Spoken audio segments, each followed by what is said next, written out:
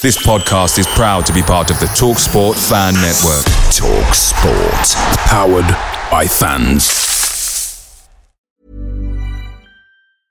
Mother's Day is around the corner. Find the perfect gift for the mom in your life with a stunning piece of jewelry from Blue Nile. From timeless pearls to dazzling gemstones, Blue Nile has something she'll adore. Need it fast? Most items can ship overnight. Plus, enjoy guaranteed free shipping and returns. Don't miss our special Mother's Day deals. Save big on the season's most beautiful trends. For a limited time, get up to 50% off by going to BlueNile.com. That's BlueNile.com. The TalkSport Fan Network is proudly supported by McDelivery, bringing you the food you love. McDelivery brings a top-tier lineup of food right to your door. No matter the result, you'll always be winning with McDelivery. So, the only thing left to say is, you in? Order now on the McDonald's app, and you can also get rewards points delivered too, so that ordering today means some tasty rewards for tomorrow. Only via other participating restaurants, 18 plus rewards registration required, points only on menu items, delivery fee and time supply. See mcdonalds.com.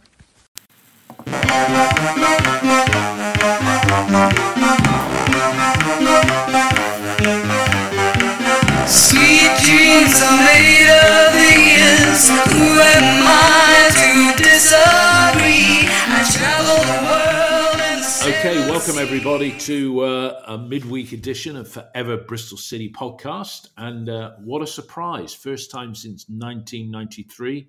A win at the Hawthorns. It finished West Bromwich Albion 0, Bristol City 2. Joining me is Ian. We may have one or two other guests. And if you fancy having a word yourself, you can join online and we'll let you have a chat about what was totally unexpected, very welcome, and as Ian was saying to me beforehand, it was a good win. Ian, after Saturday, we didn't expect that, did we? At all?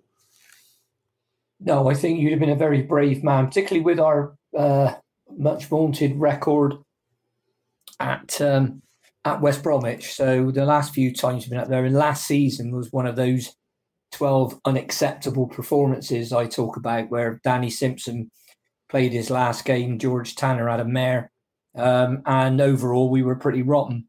But last night was unexpected and incredibly welcome.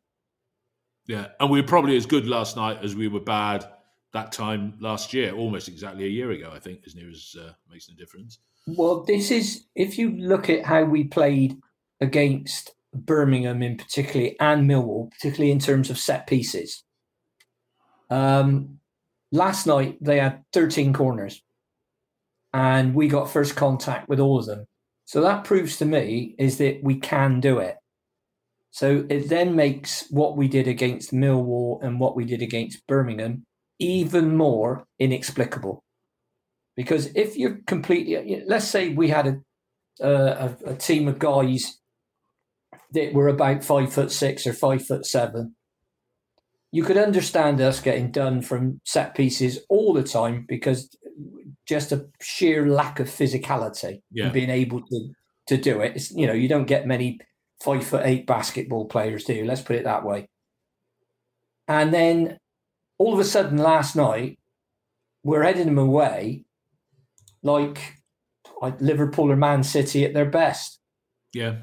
So well, they were even playing on that. They were even playing on our weakness because the number of players in the 6-yard box in that first half when City were defending the end in front of the City fans, it was like Piccadilly Circus in rush hour on there, wasn't it? There was no room to move. And yet it was a side that didn't manage a shot on target against us, save for Jonathan Swift's effort to hit the bar, and I think another one hit the post. First time a team haven't managed a shot on target since March 2020. That's before lockdown, but there we go. Okay, we're getting into the detail of the action. March 21. March 21, was it? There you go. You've corrected me there. Let's get into the team. I mean, there were calls for changes. He made one which was expected, which was Andy Weimann rested. He was put on the bench. That was, I think, the only change, wasn't it? Yes? No, Naki Wells came in for Tommy Conway, didn't he? That's right, in the starting lineup. So, Ian, Weimann being dropped, and Pring not even in the 18. Did you see those as the two notable things of the team selection? Yeah, I think it was good to see Matty James back, and I think he made a difference in midfield. I thought Joe Williams had one of his best games for us and scored a goal. Yeah. It was either a neat finish or a lucky one. You choose, but he's flicked it and it's gone through the defender's legs, unsighted the goalkeeper, and gone over the line. Doesn't make any difference as a goal. And our formation last night was really a 5-3-2. So I think it proves something that has been mentioned on the podcast a few times, that we're better off with an extra midfielder. It's not mandatory. We've been saying that for weeks. We've been saying it for weeks, haven't we? It's not mandatory. You have to play with a 10. Now, I can understand Pearson saying, well, I don't want to leave Wyman out because he was Mr. Assist and Mr. Goals last season, and you don't leave out your top goal scorer. But sometimes you have to. And the fact that we made those changes made absolutely no difference to the set pieces, because Matty James is no giant and Naki's shorter than I am. So that made no difference to the set pieces. What made a difference was the effort and the organisation. It was zonal marking again, but it was the effort and the organisation. And Pearson sought to justify the zonal marking thing. He mentioned that in his post-match, didn't he? Yeah, I heard that. Yeah, it's about people throwing their head at the ball. And sometimes you're going to get whacked. And that's the thing that you have to do. And if someone... I mean, what Millwall did to us on Saturday, it wasn't unexpected. It was 100% predictable. And you knew exactly which players they were going to be looking for. So sometimes it's a case of, if someone retreats to the far post, as Cooper did quite a few times, someone has to be marking in that zone, and it can't be Jada Silva. So that's about organisation. And I think Max was trying to come out and help as much as he could. I didn't think much of his punching last night, I have to be honest. I thought it was all right, Ian. Most of the time. I mean, because you were looking at... downwards and towards the edge of the box, and you don't really... Yeah. And then people got to throw their... Well, in Joe Williams' case, he had to throw his testicles in front of it one time. I mean, that caught there. I've never seen a bloke in too much pain. But... that's what you have to do, and put your body on the line. What a certain Mr. Johnson Senior used to call mothering the goal. That's right. So that's but that shows we are capable of doing it with the players that are there, because Callas wasn't on the field, Naismith wasn't on the field. So that makes me almost angry. I was angry about what we did at Birmingham, and to a lesser extent against Millwall, because we proved last night we can do it. Yeah. So then begs the question, well, why didn't you do it in that game then? And I suppose somebody would say, well, hey, listen, that's football. That stuff happened. There we go. All right. Well, I'm delighted to say Chris Honor has joined us. Chris, if you can turn your phone down in the background so you can just hear me, so I don't get feedback. Yeah. Can you hear me, Chris? I can hear you fine, David. How are you? Fantastic. Okay, we've got rid of the feedback as well. We were just talking about the starting lineup, and the spine of the side was there with Tim Close and Matty James and Naki Wells. Still the inexperience of he's 26 now, Max O'Leary behind him. But Ian was saying that, we showed with our defending from corners throughout the game that, when we're on it, we can do it. Your thoughts on these aspects of the game before we get into some of the detail? Yeah, I must admit, I did hear most of what Ian was saying before I logged in, but most clubs have worked us out, haven't they? They know we're fragile from set pieces. I think we've conceded the majority, about 3/4 of all our goals from set pieces this year. It's not great. I don't like zonal. I don't like zonal marking. It doesn't give players responsibility. If your man scores a goal, it's your responsibility. If you got zonal, you can point at your teammate and say he was in your area. And now they just hang the ball up in that 6-yard box. I mean, I think there was 13 corners last night. I think There was, and we had. I don't think we had any. Or maybe I think one. I think I looked at the stats last night on the way home, and they had one. And you just knew every single time that ball was coming in the box, we were under pressure, especially early on.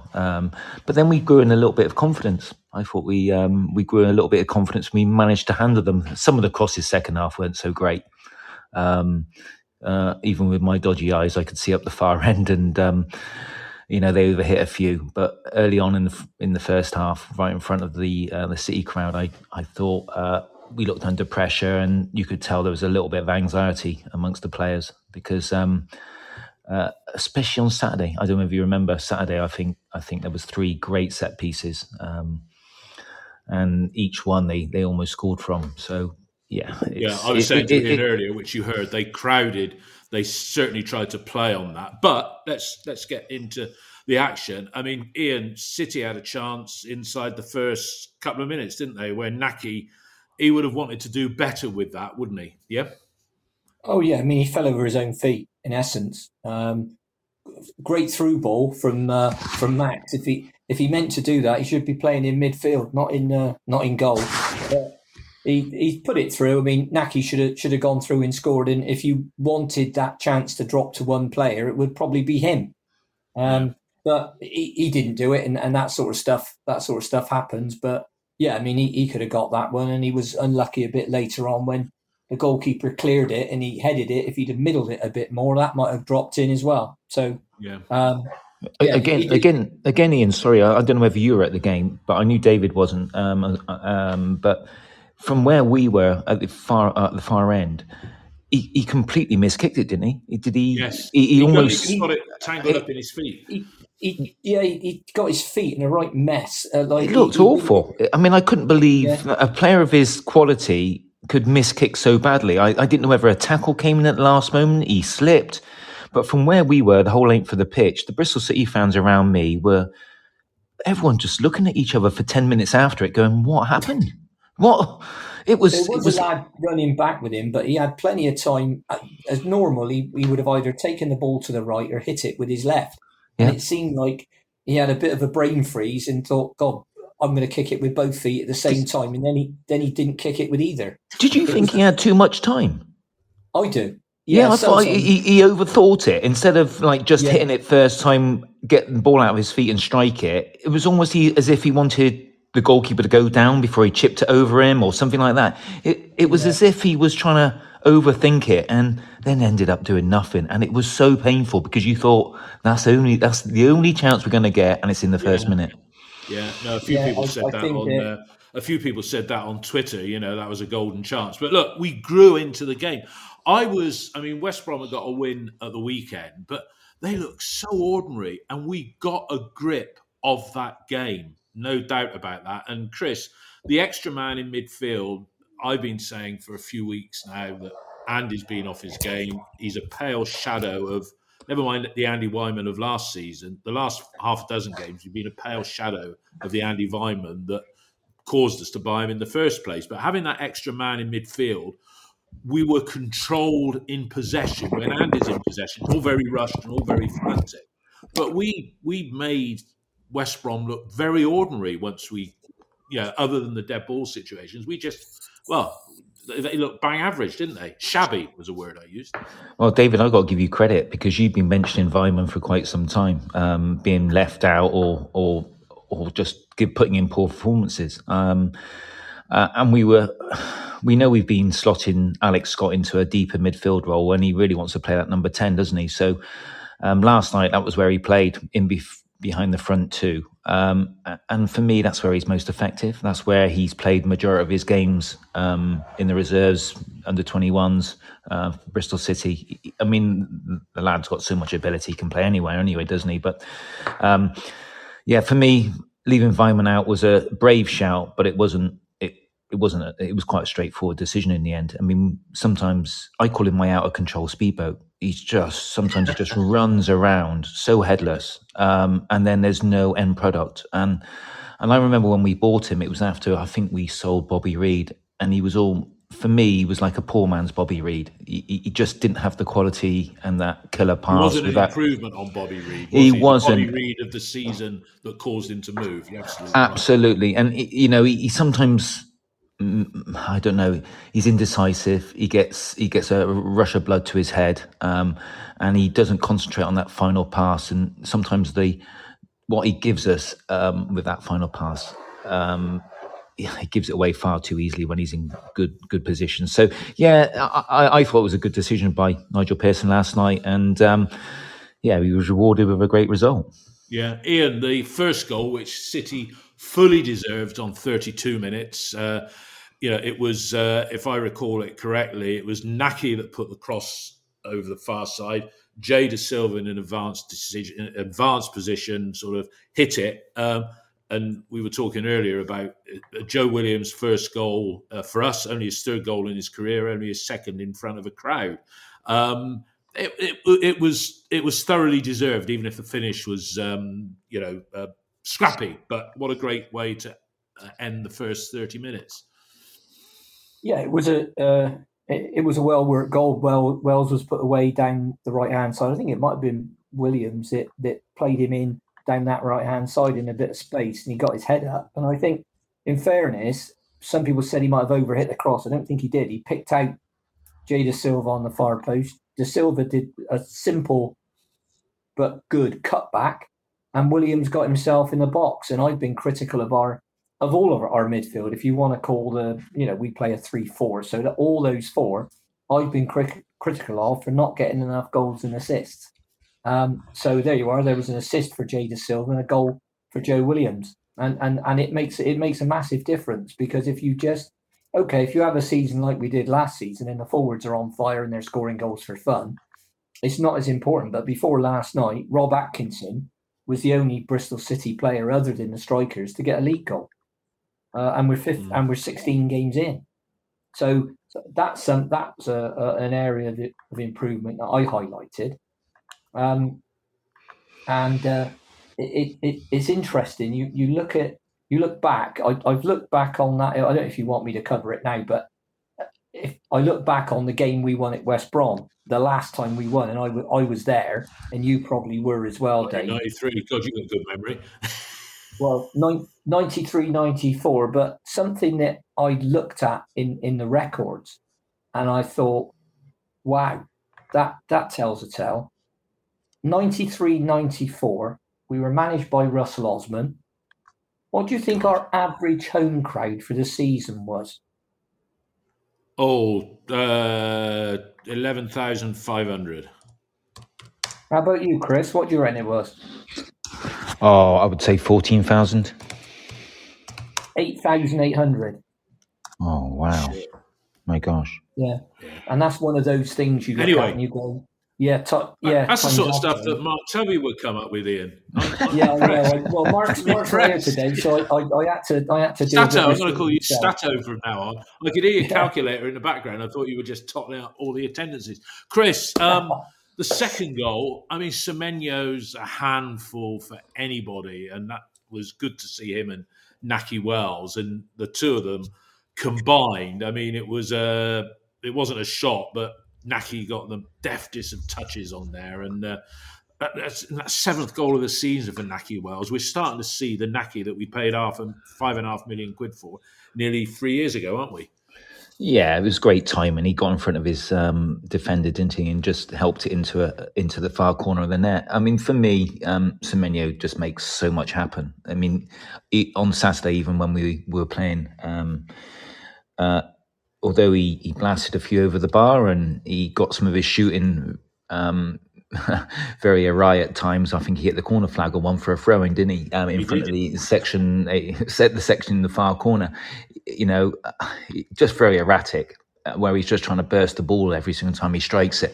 But for me, he's just incredibly strong. I mean, I looked at him last night and just went, I would hate to play against him, because he gives you the impression that because he's not a towering 6'2", you can edge him in front of him. But he's got this really strong buttocks, and he just uses his his mid strength, his core strength, just to ease you off the ball. And if you think you can win it, you've made a massive mistake, because he just roll you and turn you, and then he's off. And for me, when we were under pressure, or we just wanted something a little bit special on Saturday, it was only him coming up with the goods. And it was a great little turn onto his right foot. He was hitting it towards the far post, and Naki made a great run and just got, as you said, the deftest touches. Again, we didn't know from the far end whether it went directly in, but by the way that Naki Wells was celebrating, we soon worked it out. Yeah, he was going to have that. Who was that? Rovers had a player with, I'll call it, more of a low centre of gravity about 20 years ago, who was from the lower leagues, and he was quite prolific for them. And I'm trying to think. Jason Roberts, was it? Well, no, Jason. I mean, he was the other one. He was almost bald, this lad. Ian might remember his name, and anybody who understands anything about a gas. I'm trying to remember, because I'm sure he was out of non-league. He was the same as Jason Roberts, if you know what I mean. I remember something. How was it? I don't know. But this Hales. Yes. Yeah. Let's not talk about them. They're blue and white. Yeah. Let's move on. Let's move on. Ian, not on this podcast, please.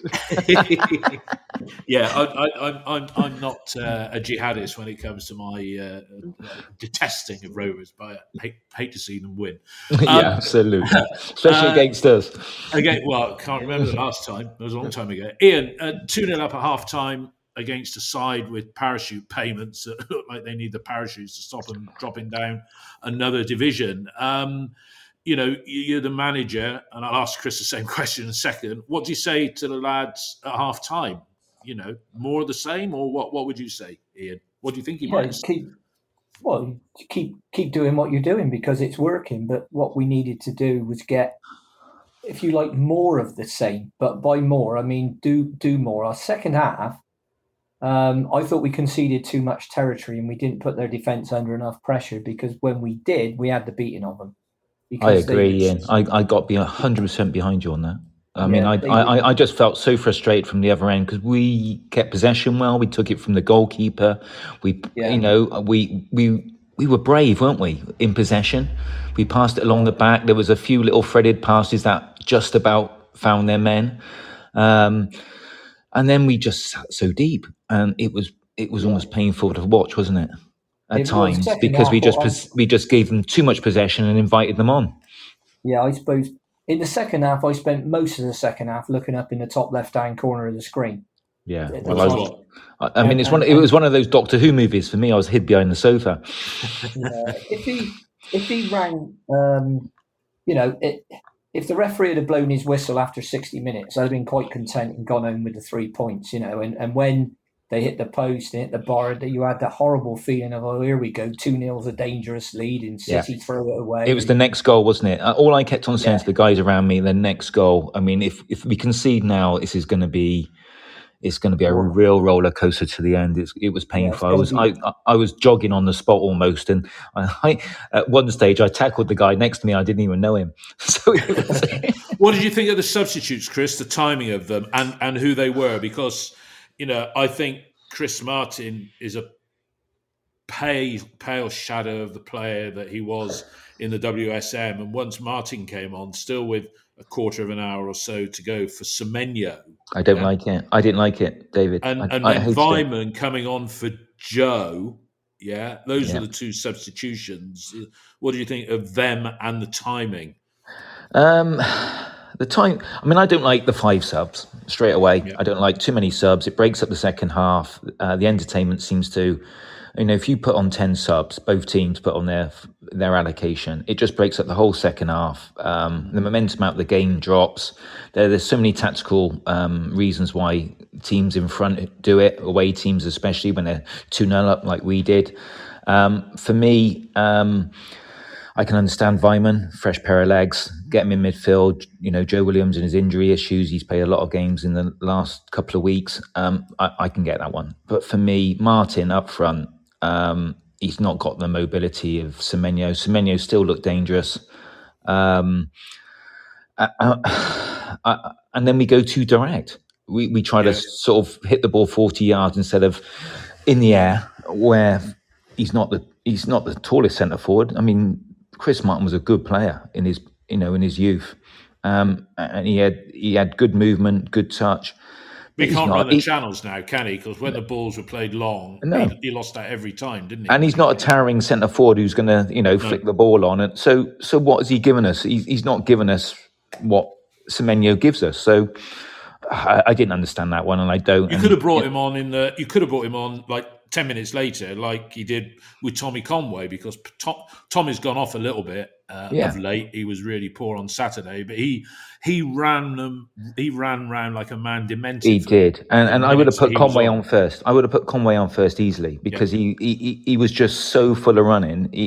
He put that doubt back in the centre half's minds, and he was a nuisance. I agree with that, but bearing in mind that I don't know if you heard anything after the game, Chris, about how Semenyo was, because he went off injured. Oh, did he? Hopefully he did, didn't he? Near side, yes. Yeah, hopefully it was precautionary, but he seemed to land a bit awkward when he came down, and he started limping after he jumped. So hopefully it was precautionary, the reason they took him off. I didn't know. I only heard the Pravda interview after the game.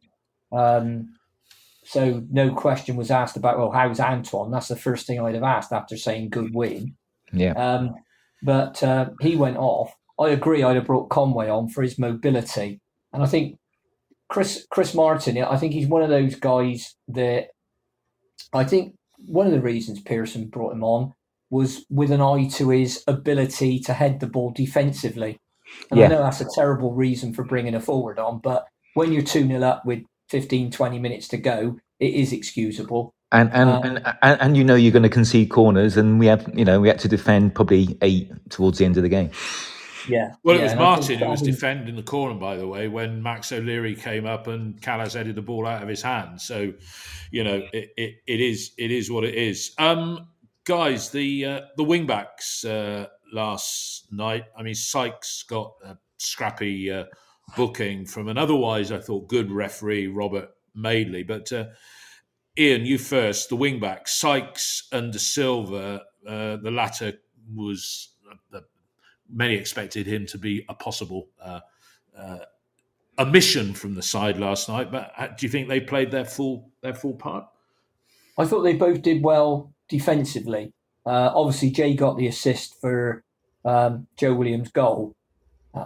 My criticism of all the midfield and the wing backs in particular is goals and assists and their crossing, because their crossing's ineffective. It's all right saying, well, we got in 40 odd crosses against Preston. For me, that's a bad thing, not a good thing, because we didn't do anything. Well, we didn't do very much with them, and they weren't good crosses. It's like it's no good crossing the ball and hitting the first defender every time, and that just drives me up the wall.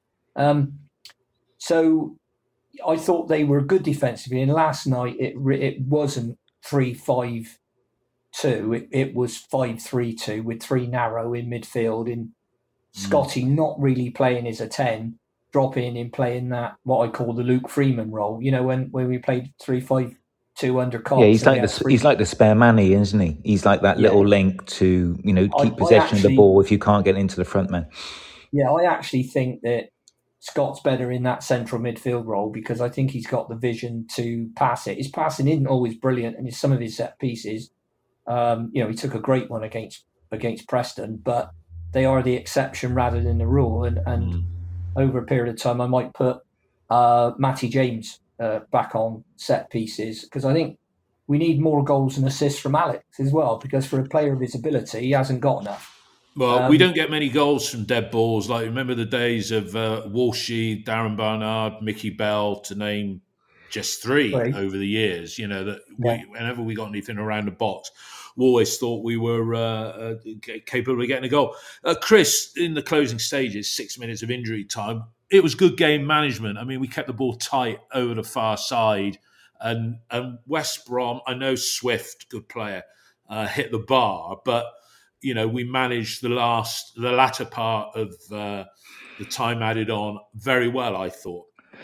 Oh, absolutely. I mean, it's horrible to watch, isn't it? I mean, when it's happening to you, it's shithousery at the highest order. Oh, it's horrible. I mean, I'm sat there thinking, as a centre forward, you really don't want that ball because there's going to be a defender coming right through you at any moment because they're getting so frustrated. That is. I watched it and I'm cringing because I know if I was on that pitch, I could feel the blood level, rising and my face burning and my forehead going because, it is taking the mickey, really, isn't it? But we've had it done so many times to us at Ashton Gate. It was nice to see us do it to a team that have got all these millions from their parachute payments. So, you've just got to accept it. It's not entertaining for the neutral, but it was certainly entertaining for us last night because it was right in front of us. But going back to the fullbacks, Ian mentioned it a moment ago. I'm probably the most critical of our fullbacks because it was my position. I look at those two guys, and I thought Sykes was quiet at the start and then eased into the game, and he was playing against a very good player in that Connor Townsend. I thought he was excellent there, the West Brom fullback. For me, De Silva just doesn't do enough. You said that at the start of the season, didn't you? He breaks my heart. Step up to the plate a bit more. Absolutely, he just plays in the comfort zone. He really does. He doesn't. I never see him go on the overlap. He's never busting the gut to really hurt himself to get on the outside. That's where all the gaps are in the Championship because everyone defends so narrow. And as Ian said again, his crossing sometimes is a little bit to be desired. Although obviously he had the assist on the odd occasion this season, including last night. But listen, I just wanted to do more, and I thought Cam Pring came on Saturday and was instantly effective, just determined to bust a gut to get forward, and he wasn't even on the bench last night. Well, he? I mean, because the managers called out Cam Pring several times over the last 12 months, well, 2 or 3 times, for poor decision making. Not even getting in the 18 because somebody else there was no left-sided defender on the bench at all, which he would have provided that option. But Cam, I don't know what his contract situation is, but he must be feeling a bit upset, I would have thought, when he wakes up this morning. You've got 3 players, David, who are desperate to make a career at Ashton Gate, and all 3 of them have got a mistake in them, and that's Max O'Leary, Zach Viner and Cam Pring. And they're local lads. They love the club. They probably don't feel as if they've had a fair crack of the whip with the amount of games they should have played. And it means something to them. And sometimes being a local lad, it takes over your mind. And they have got a mistake in them. And I know Cam was criticised on a few occasions last year for individual mistakes. I think he may have had a fallout with the manager. Maybe he's knocked on his door, and that's probably the worst thing you can do with Nigel Pearson because he remembers those kind of things. But for me, I'd give him a game. I really would, because at least I see some desire in him. Really trying to hurt himself. You've got to go out there. For me, De Silva's got lovely feet. Got great ball control, hasn't he, Jay? He has, and they called him Velcro feet, didn't they? Someone like Lee Johnson called him Velcro feet in training. He's got lovely feet. But do you know what? It's great you can keep a ball away from someone in a telephone box, but if you can't get on the overlap and you can't get a good, decent cross in, don't play him. His style reminds me of when we had Danny Rose on loan before he made it big time, where you could seal the ability there, but he just wouldn't let it go. Ian, Chris mentioned Zach Viner. I've been praising Zach for a few weeks. Chris has rightly pointed out that, he's got a mistake in him. He does the odd sloppy pass. But, with Tim Closer in the middle, the 2, I say youngsters, these side, Viner and Atkinson, that looks pretty good. And Close has made a difference. And Viner's got to be pretty proud of his performance last night as well, hasn't he? Yeah, I think Zach is a lot of it to do with Zach is games in confidence. If you look at Cam Pring now, he comes on Saturday, changes the game with a cross. Okay, it was an own goal, but Weimann was coming in behind the guy, and if he hadn't stuck it in the net, Wells would have, yeah. Or Wells would have. And then he's not in the squad. And then I think it's not a, what's the right word? I think that my own take on it is that Jay Da Silva is the better defender. He's better positionally. He's a safer pair of hands, if you will. Cam Pring is a wing back, and Jay is a fullback. And I think that's why, if you look at Jay's career record, he's got very few goals, and I think he's got 2 goals for us. One of them was a miss-hit cross up at Stoke. And he doesn't get the assist that, as Chris rightly says, for a player of his ability, then he should be doing more. And I'll say the same for Mark Sykes, albeit Mark Sykes is getting used to that position because he's predominantly never played it before. Yeah, well, he has, but he didn't play there very often for Oxford. He was more of a wide right midfield player, and I can see that in him when he plays. And I quite like him. But once again, the crosses need to be accurate for that system to work and be effective. Otherwise, you're just relying on 2 or 3 blokes to get the goals all the time. And I know most teams, all teams have got a leading scorer and they've probably got another guy with a few, but lots of other people chip in.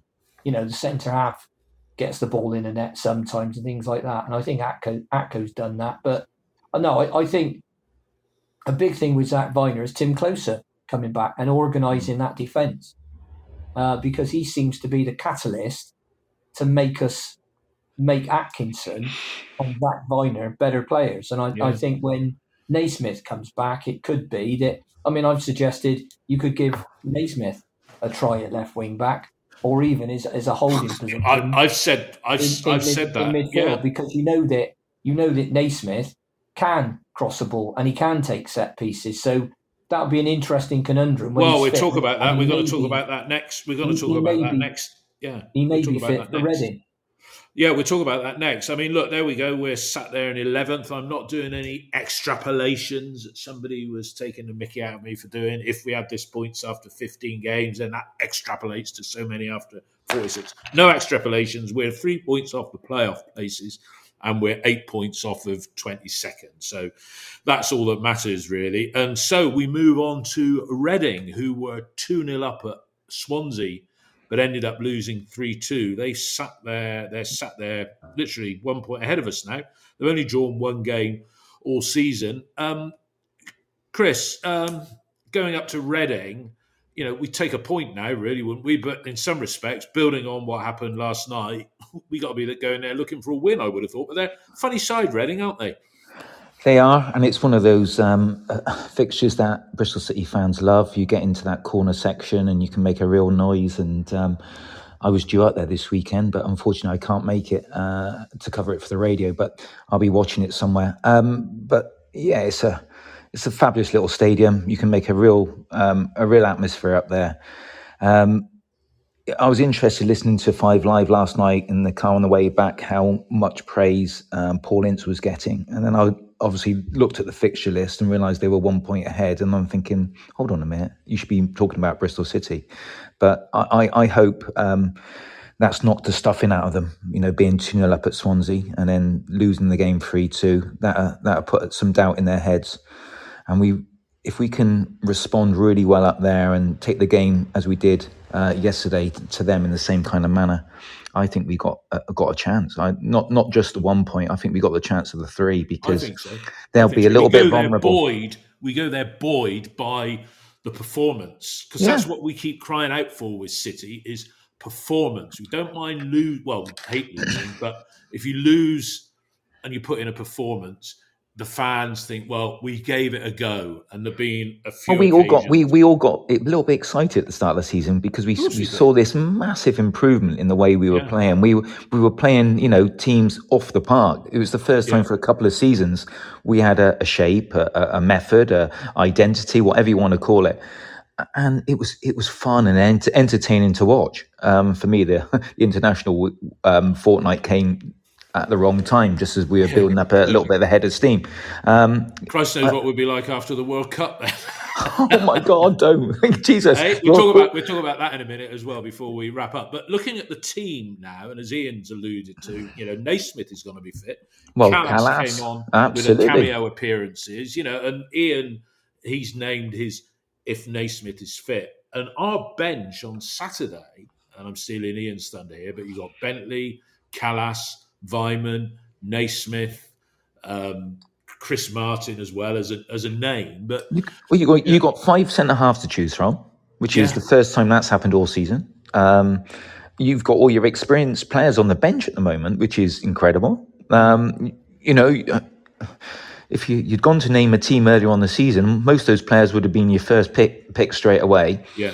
And none of them are starting. So what a lovely problem for the manager to have. I mean, what a great situation. If honestly, I can if those players feel half as good as I felt this morning when I was floating down White Ladies Road on the way to work, then I think they'll go to Reading full of confidence.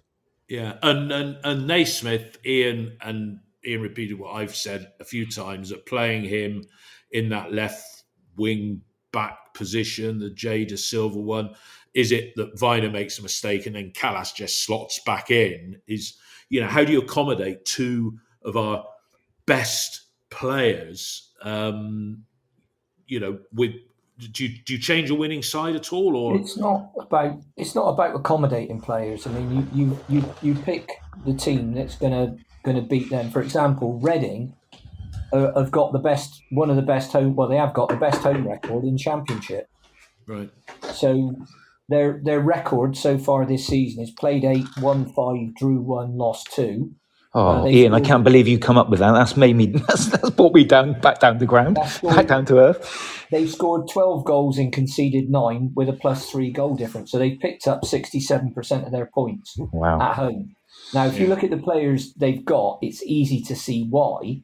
And they're not a side we should sit back against, because they've got some players that normally score against us. So Lucas Jow. He was on the bench last night, but I know what you mean. Paul Ince's lad. Mighty up front is a good player. Forner and Hoylett, who plays left wing back. Now, what you've got to do is make the wing backs defend, because Hoylett's a winger. So make him defend. Take him back into an area where he's uncomfortable. For God's sake, don't sit back. The hitting them on the break could work, because I think their defence isn't the best part of their team. But did Shane Long start last night, Ian? Sorry? Did Shane Long start last night? No. Okay. I'm just having a look at their lineup. You carry on, Ian, while I just check, because I've got the lineups here.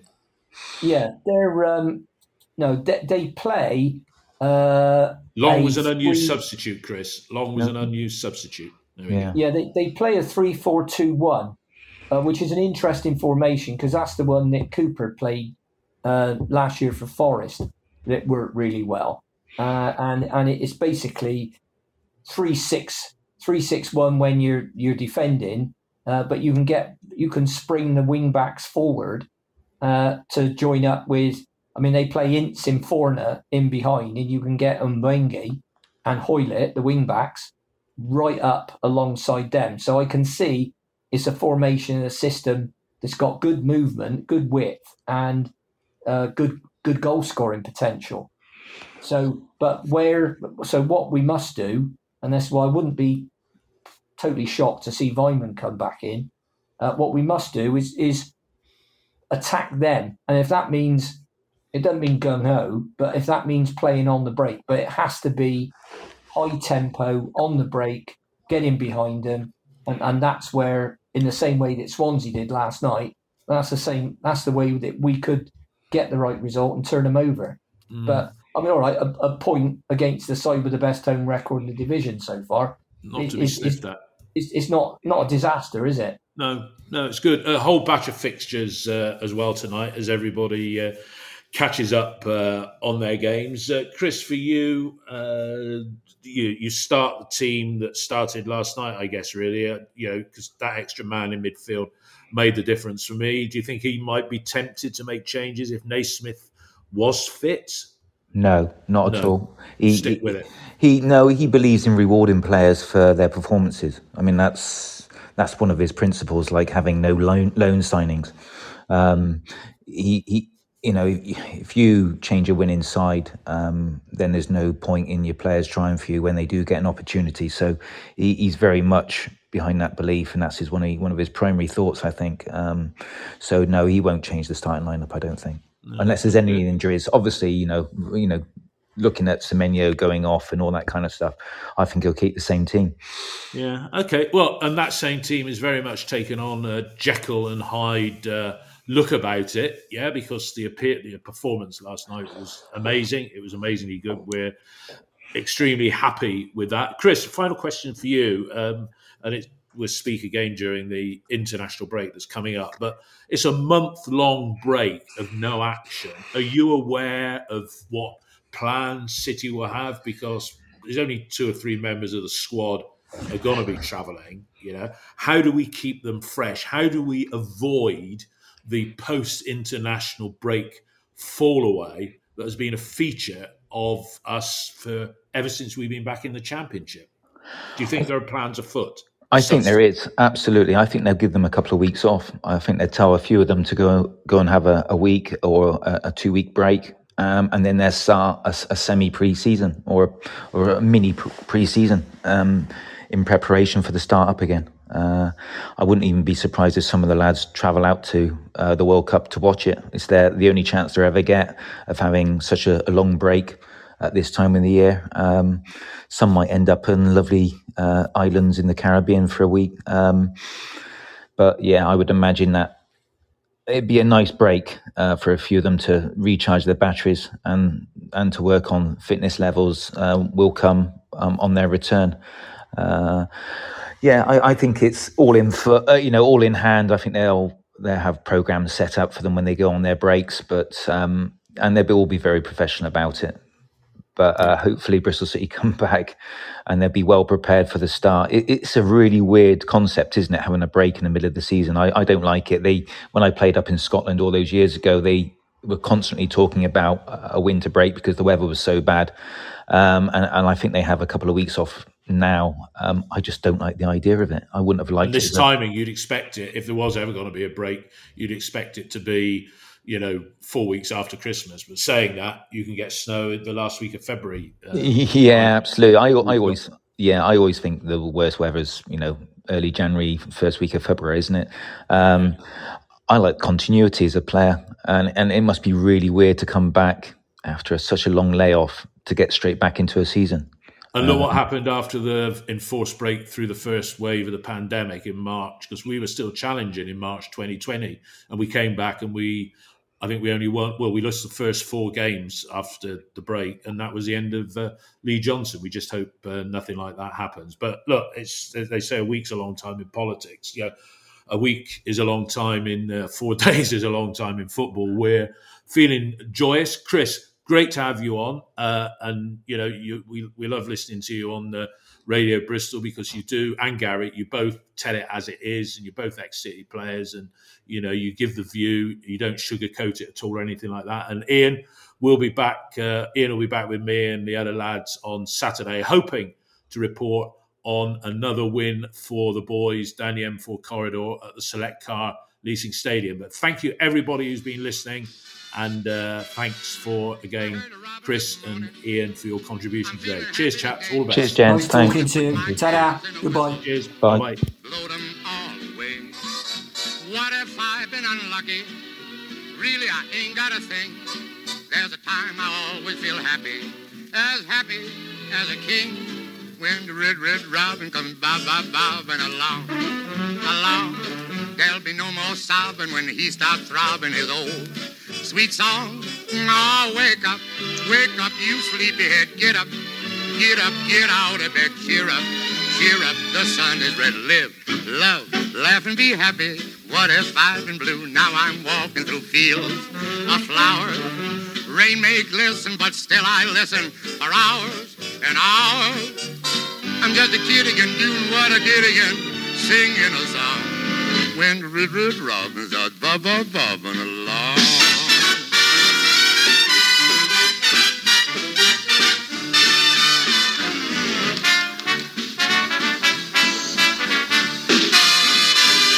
When the red robin comes bobbing along. along.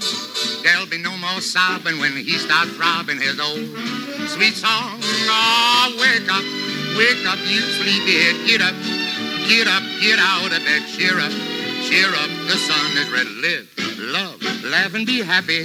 What if I've been blue? Now I'm walking through fields of flowers. Rain may glisten, but still I listen for hours and hours. I'm just a kid again, doing what I did again, singing a song when the red robin starts bobbing along. It's the 90th minute. All your mates around. You've got your McNugget share boxes ready to go. Your mates already got booked for double dipping, and you steal the last nugget, snatching all 3 points. Perfect. Order McDelivery now on the McDonald's app. You in? At participating restaurants, 18 plus serving times, delivery fee, and time supply. See mcdonalds.com. Planning for your next trip? Elevate your travel style with Quince. Quince has all the jet-setting essentials you'll want for your next getaway, like European linen, premium luggage options, buttery soft Italian leather bags, and so much more. And it's all priced at 50 to 80% less than similar brands. Plus, Quince only works with factories that use safe and ethical manufacturing practices. Pack your bags with high-quality essentials you'll be wearing for vacations to come with Quince. Go to quince.com/trip for free shipping and 365-day returns. This podcast is proud to be part of the TalkSport Fan Network. TalkSport. Powered by fans.